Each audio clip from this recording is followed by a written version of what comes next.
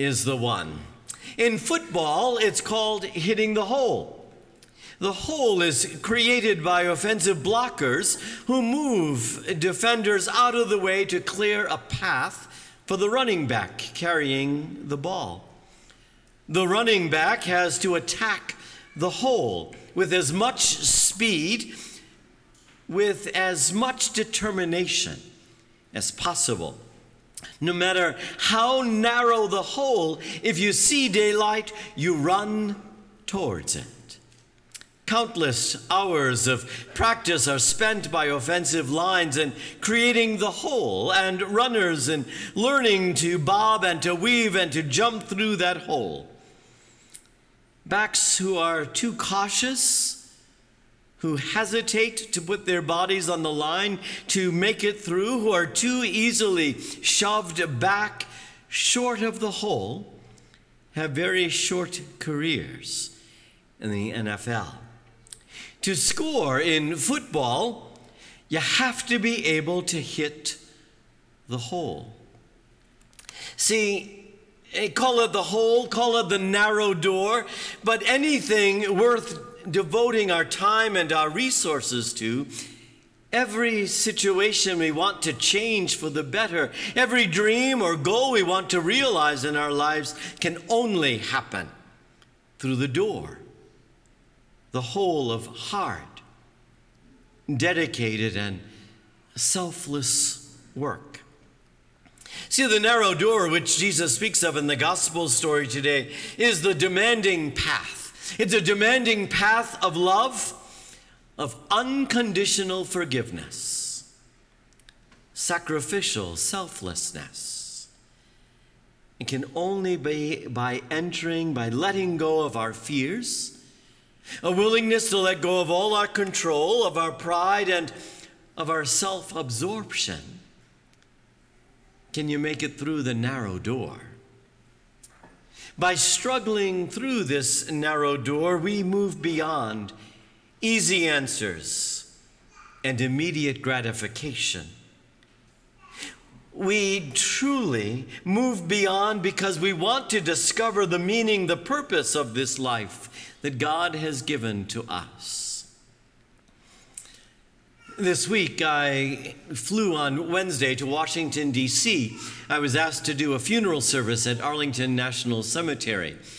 And it was on the first thing on Thursday morning at 8:45, a burial for a colonel. It was one of those unforgettable experiences, from the chapel outside to the horse-drawn carriage carrying the flag-covered casket, with the army band leading us and the rest of us as family and friends following behind to the gravesite.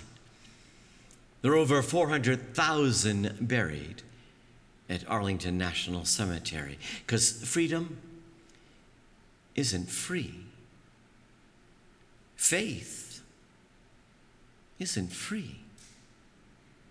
The things that we want most in our lives, the things that mean the most, are the things that we have to put ourselves into. Everything that we have beyond measure.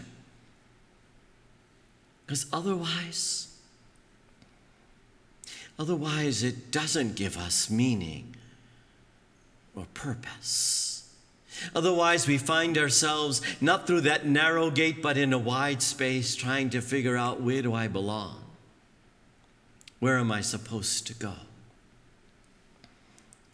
On the way back on Friday, I was sitting with someone and I had the scriptures in front of me preparing for the weekend, and the person next to me kind of began a conversation. And they knew the passage of the narrow door.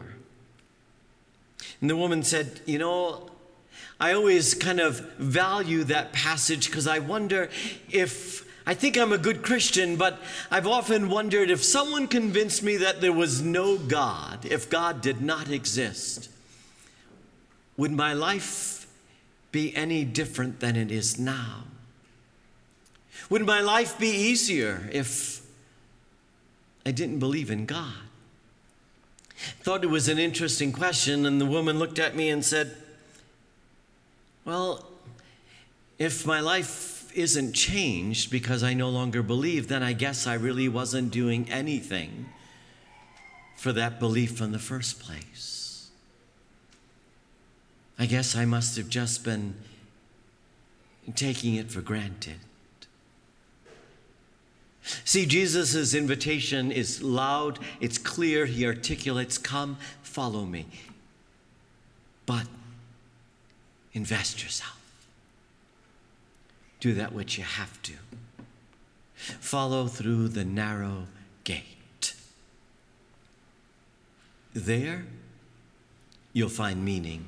There, you'll find purpose. There, you'll find yourself.